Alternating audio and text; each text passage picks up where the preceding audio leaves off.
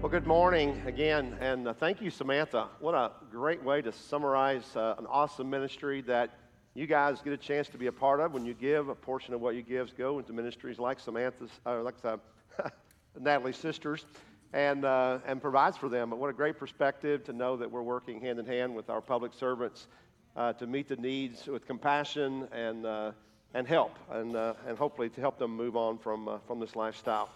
Well, guys, I'm loving spring. How about you? Even though it's a little bit rainy, man, this is awesome. All that's going on, and it's so good.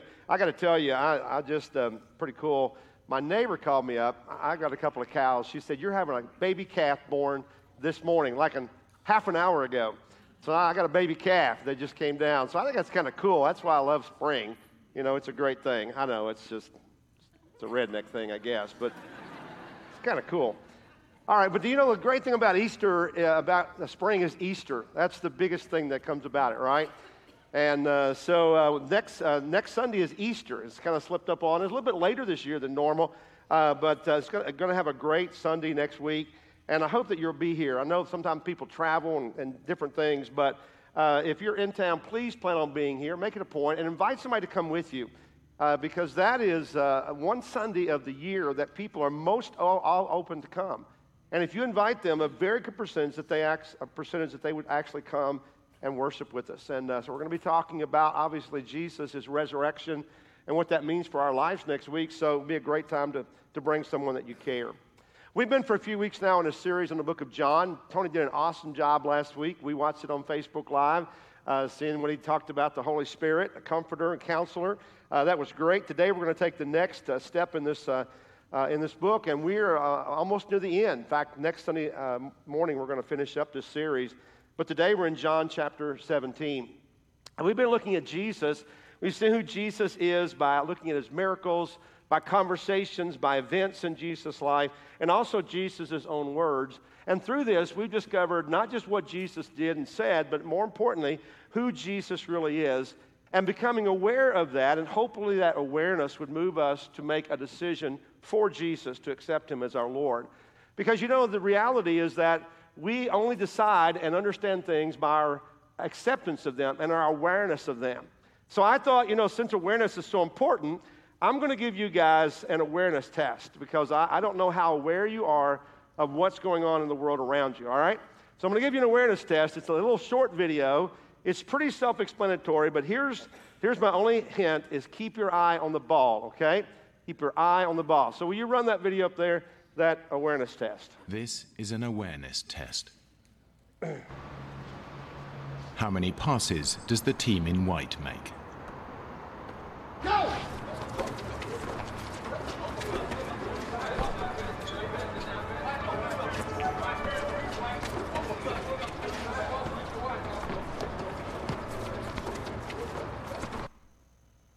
The answer is 13.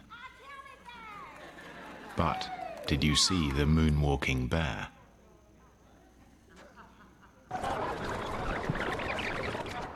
Go!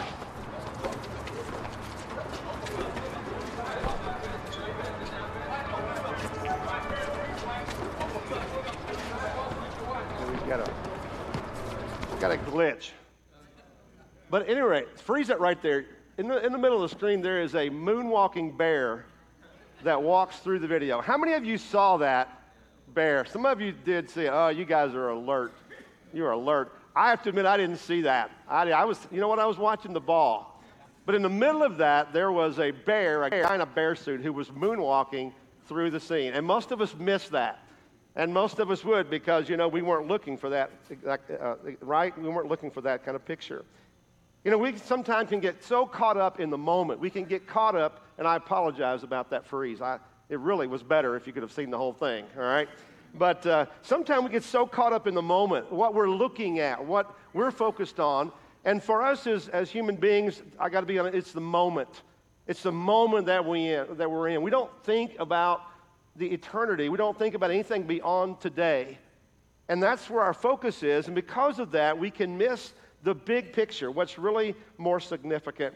The Bible tells us that even though we live on the physical plane, that there is a spiritual plane that we're not aware of. And more importantly, that there is a spiritual battle that's going on in that plane all around us that we don't see. It's amazing. Ephesians chapter 6 says, "For our struggle is not against flesh and blood, but against the rulers, against the authorities, against the powers of the dark world, and against the spiritual forces of evil in the heavenly realms." I mean, that just elevates the picture to a whole other level, doesn't it? To say that it's not so much about the moment that we're in right now, but more importantly, there is a spiritual level that we don't sense and we don't know about all the time. And that God is a lot more concerned about the spiritual plane of our life than he is about the physical plane. He's a lot more concerned about what's going on spiritually than in our current situations. And since our struggle is not against flesh and blood, but a spiritual one, that's how we have to fight it. That's how we have to fight the battle. Now, God has not left us unarmed, however. There is a spiritual weapon that we have, and that weapon is prayer. Prayer is what God has given to us. But you know what? We vastly underestimate the value and the power of prayer. And so today we're going to talk about that. We're in John chapter 17, where Jesus is in the garden praying right before his arrest, where he would be taken and he would ultimately be put to death. And he is aware of the moment that's coming. He's not just worried about the moment he's in, but about the moment that's to come. But more importantly, not just the physical side of that, but the suffering he's going to have spiritually, the separation from God. Yes, he's thinking about the arrest, he's thinking about the trial, the mockery, and ultimately the crucifixion that was to come. But you know, the amazing thing is what Jesus was thinking about was not what came to him, but instead he was thinking of us. That in his most crucial hour of his life, this is so humbling to think that when Jesus' world was about to fall down around him, that he was not worried about himself. He wasn't specifically and primarily praying for himself. He was praying for you and I. He was praying for us, and he could see down through history, down through time to the day, to us sitting in this room, because he, again, was God, and he understood that. And he prayed for his followers. So in many ways, his prayer was for you if you are a follower of Jesus Christ. And Jesus is aware and was aware of our greatest needs. And so his prayer was directed and focused on the greatest needs that we have.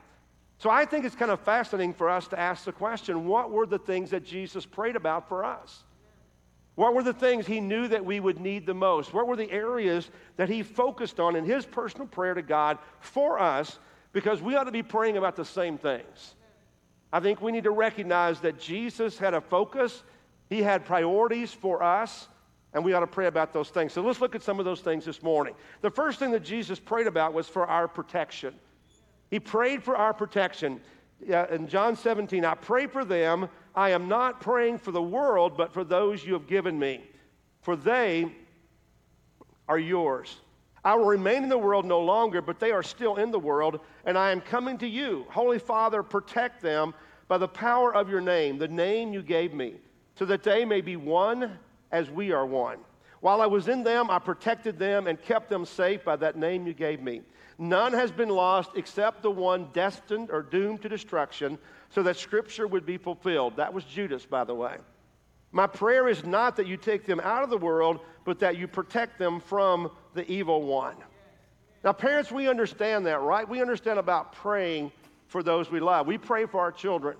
I hope that you're praying for your kids every day. And you know, we understand that our kids are living in a dangerous world in many different ways. Not only, of their values, but also physically, right? We want them to be protected from illness. We do everything we can to protect them in that way. We want to protect them from being hurt by accidents, by somebody. We want to protect them when they start driving. Oh my goodness, when your child starts driving, your prayer life increases dramatically, doesn't it? And you start worrying about your kids, that God, please protect them, protect everybody else from them, We think about physical protection for our kids. We don't want our kids to be hurt because we love them and we care about that aspect. But you know what? Jesus has the same concern for us. However, he's not praying for physical protection because we know that down through time, God's people have suffered, haven't they? They've been allowed to suffer and through persecution, even martyrdom. But he prays for spiritual protection. It's the most important thing because he's aware of the spiritual battle much more than we are. In fact, in Matthew chapter 10, Jesus said, "Do not be afraid of those who kill the body but cannot kill the soul. Rather be afraid of the one who can destroy both soul and body in hell." Unfortunately, there are people who are set out to hurt people today. Evil people who will hurt others in different ways. And we had an example this morning of sex trafficking, sexual abuse. People are evil and they will hurt in that way. But Jesus said, don't be as concerned about them because they can only kill the body. Be concerned about the one who can destroy the soul. Now, obviously, we don't want anybody to suffer any of that, but our greatest concern ought to be about spiritual danger and not just physical. You know, we fear all the things that we understand and know about, don't we? We fear bad people who might hurt us or our children. We fear disease and accidents and bad decisions. But in many ways, these things are insignificant compared to the spiritual dangers that many times that we're often unaware of, that we don't even recognize. And let me tell you one person that all of us should be afraid of: ourselves. We ought to be concerned about ourselves because I need to be protected from myself. Here's the truth about me and probably about all of us, the best of us. My spiritual commitments, my spiritual loyalties, my spiritual obedience hangs by a thread. It hangs by a thread, and I would like to think I'm a pretty good person, and I've been at this a while, but even mine, I would tell you it hangs by a thread, right? Every day I'm tempted to do something that could destroy my testimony, my credibility, my faith, and maybe even my eternity with Jesus Christ. I'm tempted every day, and you are too, and if you don't realize that, then you're very vulnerable. Well, all of us are tempted every day, every moment of our lives, and left to myself, I will give in. I will do that because I'm just a human being. I need God's help, I need God's presence, and I need God's protection. And you know what? If it weren't enough that I'm my own worst enemy, I have an enemy who's worse than that. And that is the evil one, that is Satan. Satan, known by many different names in the Bible, kind of describe what he's all about. He is Lucifer, the devil, the prince of darkness, deceiver, tempter, liar, destroyer. You name everything that you could imagine that would be destructive in your life is used to define Satan. In fact, the Bible says that he is like a roaring lion that is stalking and seeking and ready to destroy you at every moment. Don't ever be deceived and think that Satan is your friend or is harmless. You see, he's a fallen angel who was a great leader among the angels. And before creation, the Bible tells us that Satan led a rebellion against God and led 1/3 of the heavenly forces with him in rebellion against God. And now he stands cast out of heaven, but he stands ready to tempt and destroy and deceive anyone who does not take him seriously. But the sad thing is that our world doesn't take him seriously. When Satan is presented in the world, he is most likely laughed at and joked about, but he is no joke. I mean, he is a destroyer. And God understands that. He knows how truly destructive that he is. And that's why Jesus prayed that we would be protected from Satan, because he will use any way possible to steal your interest in Christ.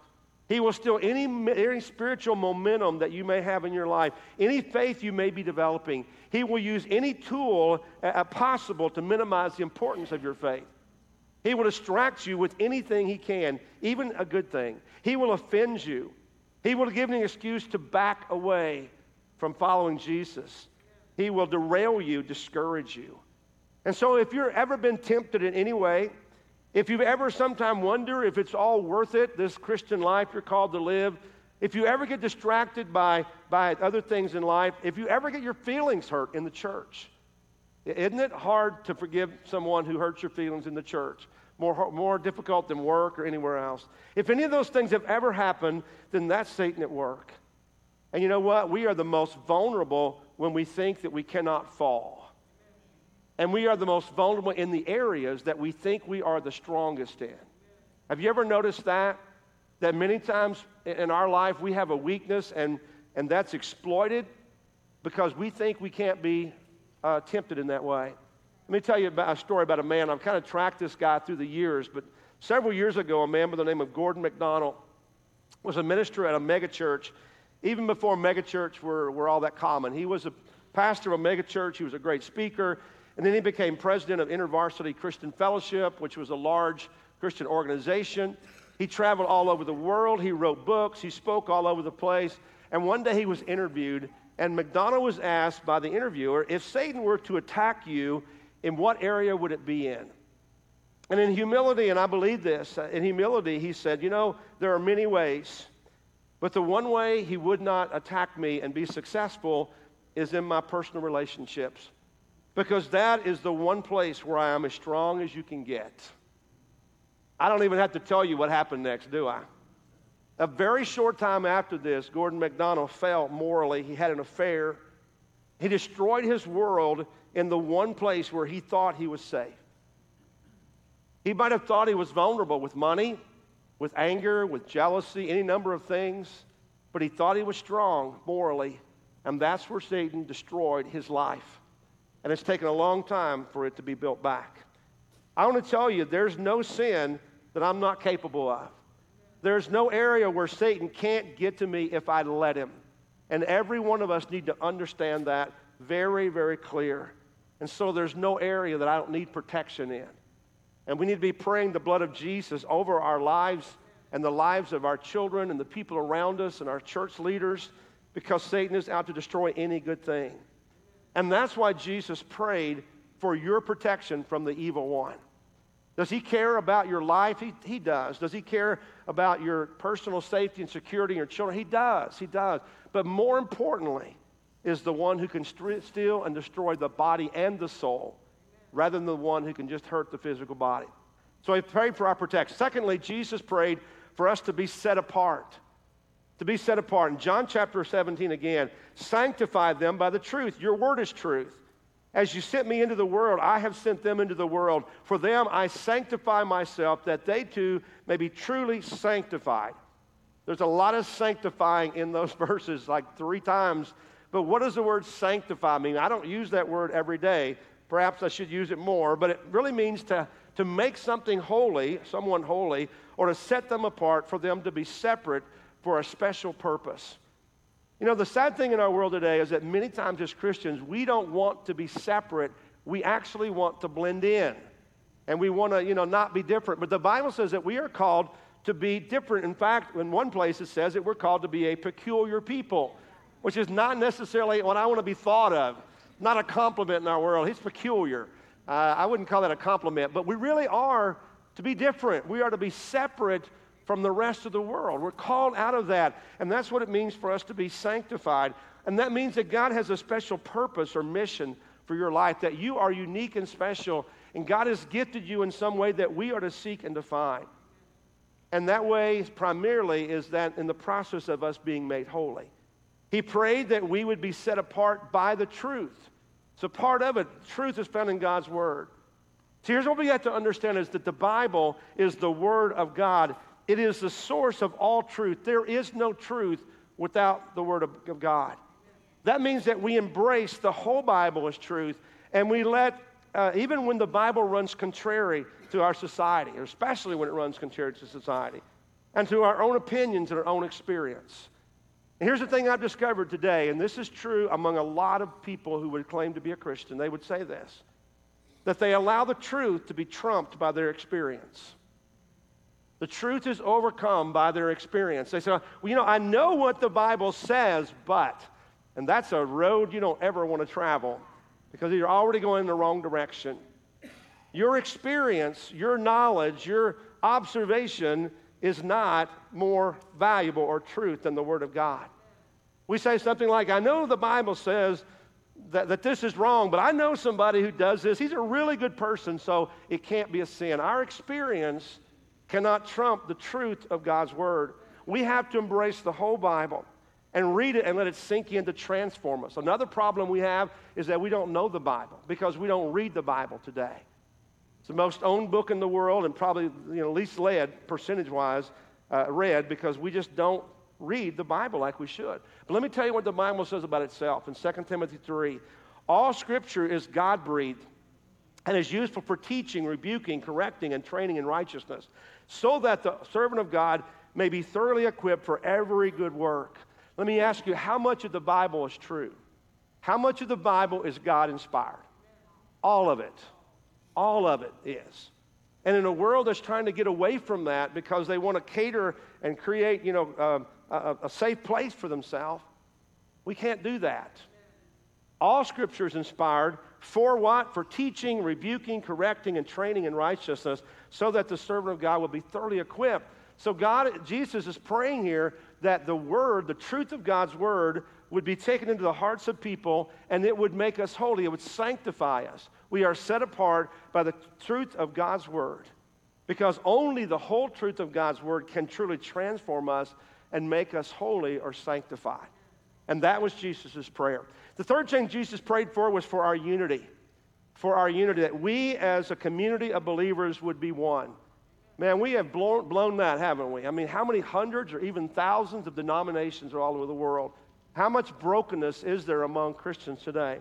But we are called to be one. John chapter 17, once again, Jesus' prayer. My prayer is not for them alone. I pray also for those who will believe in me through their message, that all of them may be one. Guys, this is us. For those who will believe, this is us today. Father, just as you are in me and I am in you, may they also be in us, so that the world may believe that you have sent me.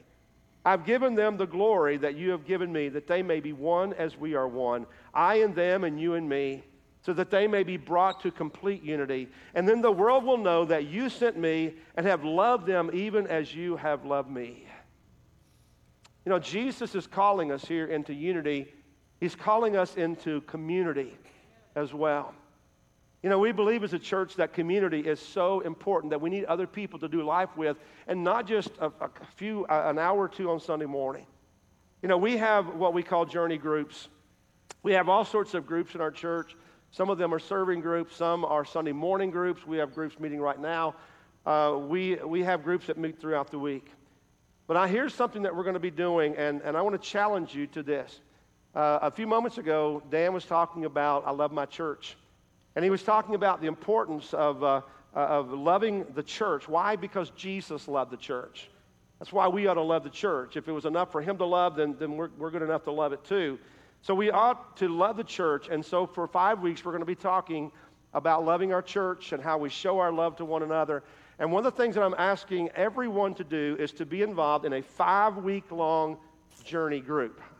I know your life is busy. You need to add something to it, right?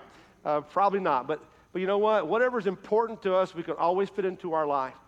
And so we're asking, beginning the week of the 28th of April, that will last for 5 weeks only, we're asking everyone in the church to be involved in a journey group, even if you've never done it before. Even if you've done it and it wasn't the best experience, we're asking you to give it a shot, all right? And we're asking you to sign up to do that. We'll tell you more about it, but we do have sign-ups today out in the lobby. There's a table that you can sign up. We'll figure out the logistics. I know nights are horrible and difficult, but we'll figure that out for you. But just commit. Say, you know what, I'm going to do this. Why? Because community was important to Jesus. And he prayed for community of his church. So we've got to find a place in our life and a time in our life that we can do that.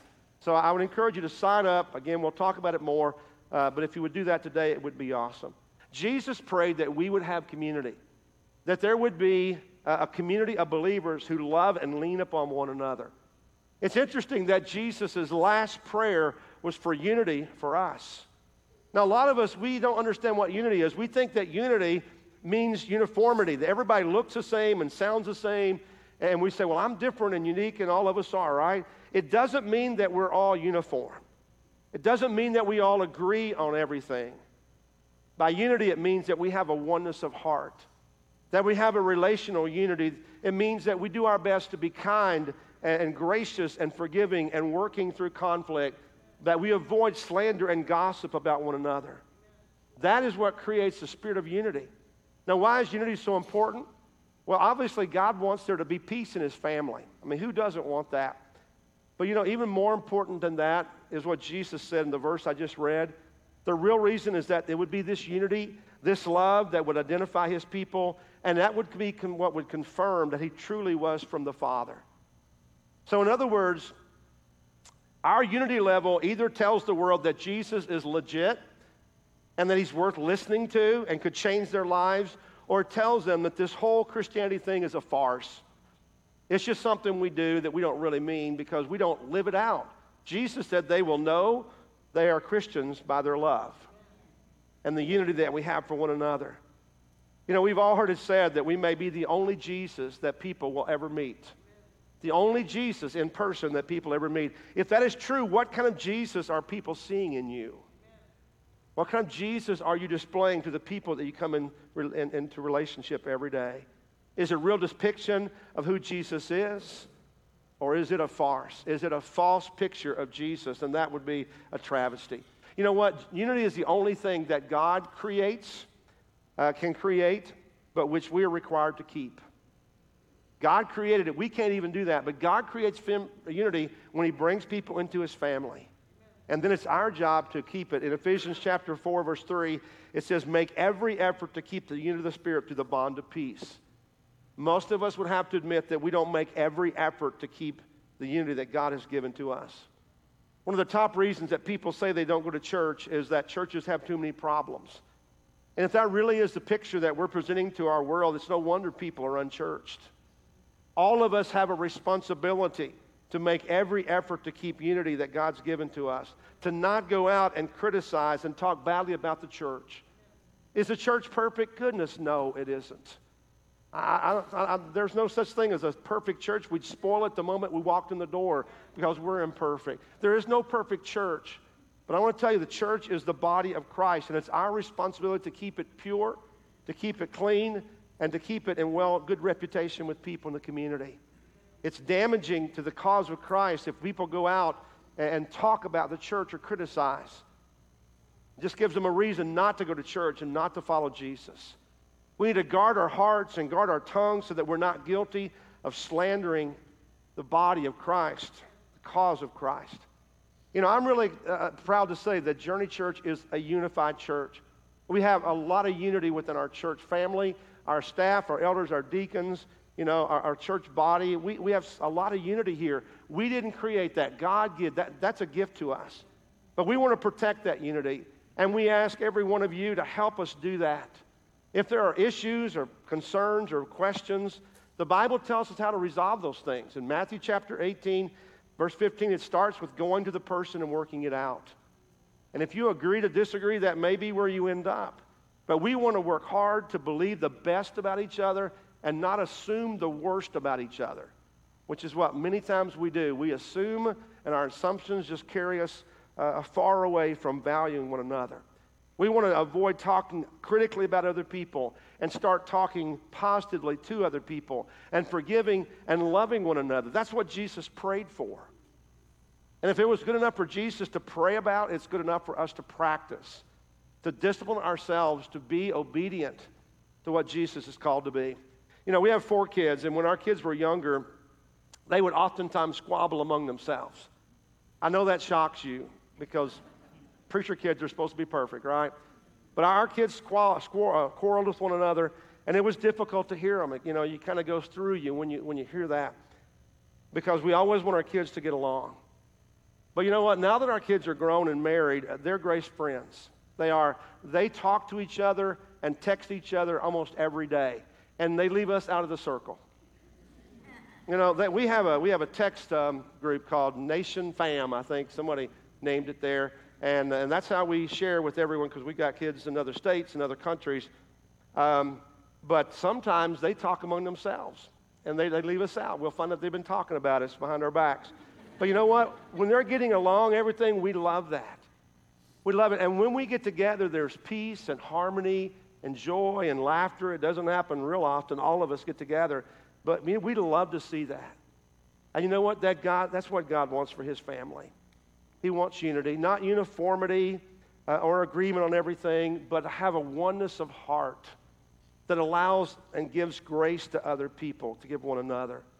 And a love that the whole world, the lost world, will envy, and they will want to know how it can be.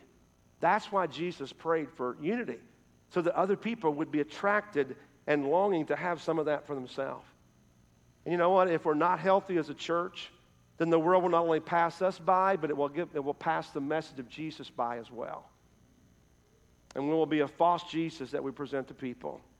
So this morning I'll just ask you, are you on the side of building up community, or are you on the side of tearing it down? And each of us have to discipline ourselves to make sure that we don't do that. Are you doing your best to create and maintain unity and truth with other believers?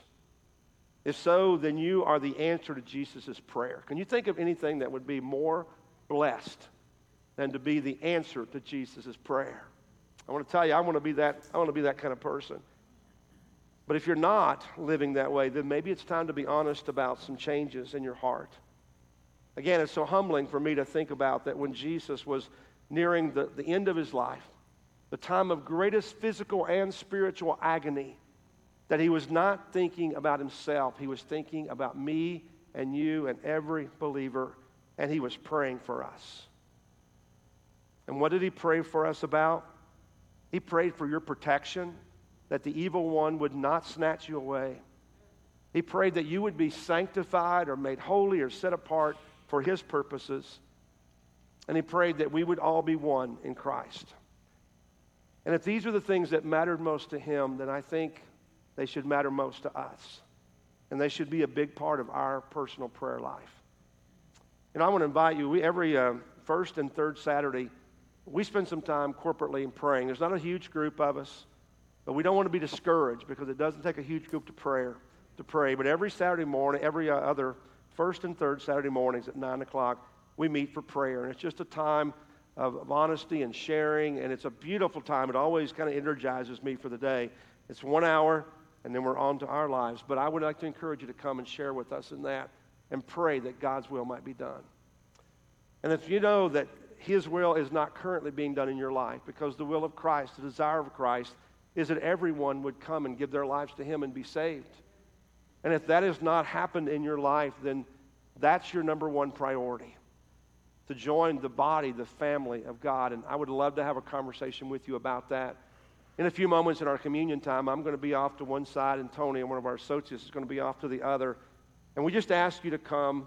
If you need to talk, you need someone to pray with you about anything, we would be glad to do that during that time. Meanwhile, the rest of us are going to be focused on the real reason for our existence as believers, and that is Jesus' sacrifice on the cross. As we come to our time of communion, we have the tables that are located at the front, and they're open, and the invitation is given from Christ for us to come and commune and remember what he has done for us. And so our habit is to come forward during a quiet music time, to share in the emblems, and then return back to your seat. If you don't want to come forward, we have our deacons will be at the back, and they'll serve you with trays back there. Just raise your hand up, and they'll be glad to do that for us. But for all of us, it's a way for us to respond to the love that Christ has given to us. Let's pray together. Heavenly Father, we thank you for this day. And Lord, our hearts are humbled as we think about what you were thinking of, Lord. God, we are broken because we know that we were on your mind when the burden of suffering was heavy. You thought of us. And Lord, we're about to just recognize that by sharing in these emblems, the bread and the cup, that remind us and represent and symbolize the body and blood of Jesus that was broken for us. Lord, as we commune, as we respond, as we get up out of our seats and come forward, our response to your gift to us, Lord, I pray that it will be full of worship. God, I pray that our hearts would be turned to you, and that, God, we will celebrate, even though it took agony for you, that we will celebrate your love for us, that it drove Jesus to give his life. And because of that, God, we can have new life in Christ. Lord, I ask all these things in Christ's name. Amen.